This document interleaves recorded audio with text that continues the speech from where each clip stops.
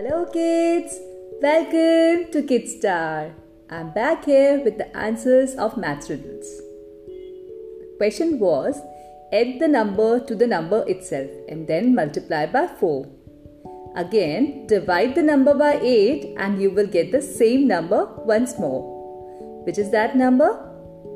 And the answer is any number. Second question was, it takes 12 men 12 hours to construct a wall. Then how long will it take for 6 men to complete the same wall? And the answer is so funny. No time. There is no need of constructing it again as the job is already done. So kids, I'll be back with more mind-boggling riddles for you. Till then, bye. Have fun.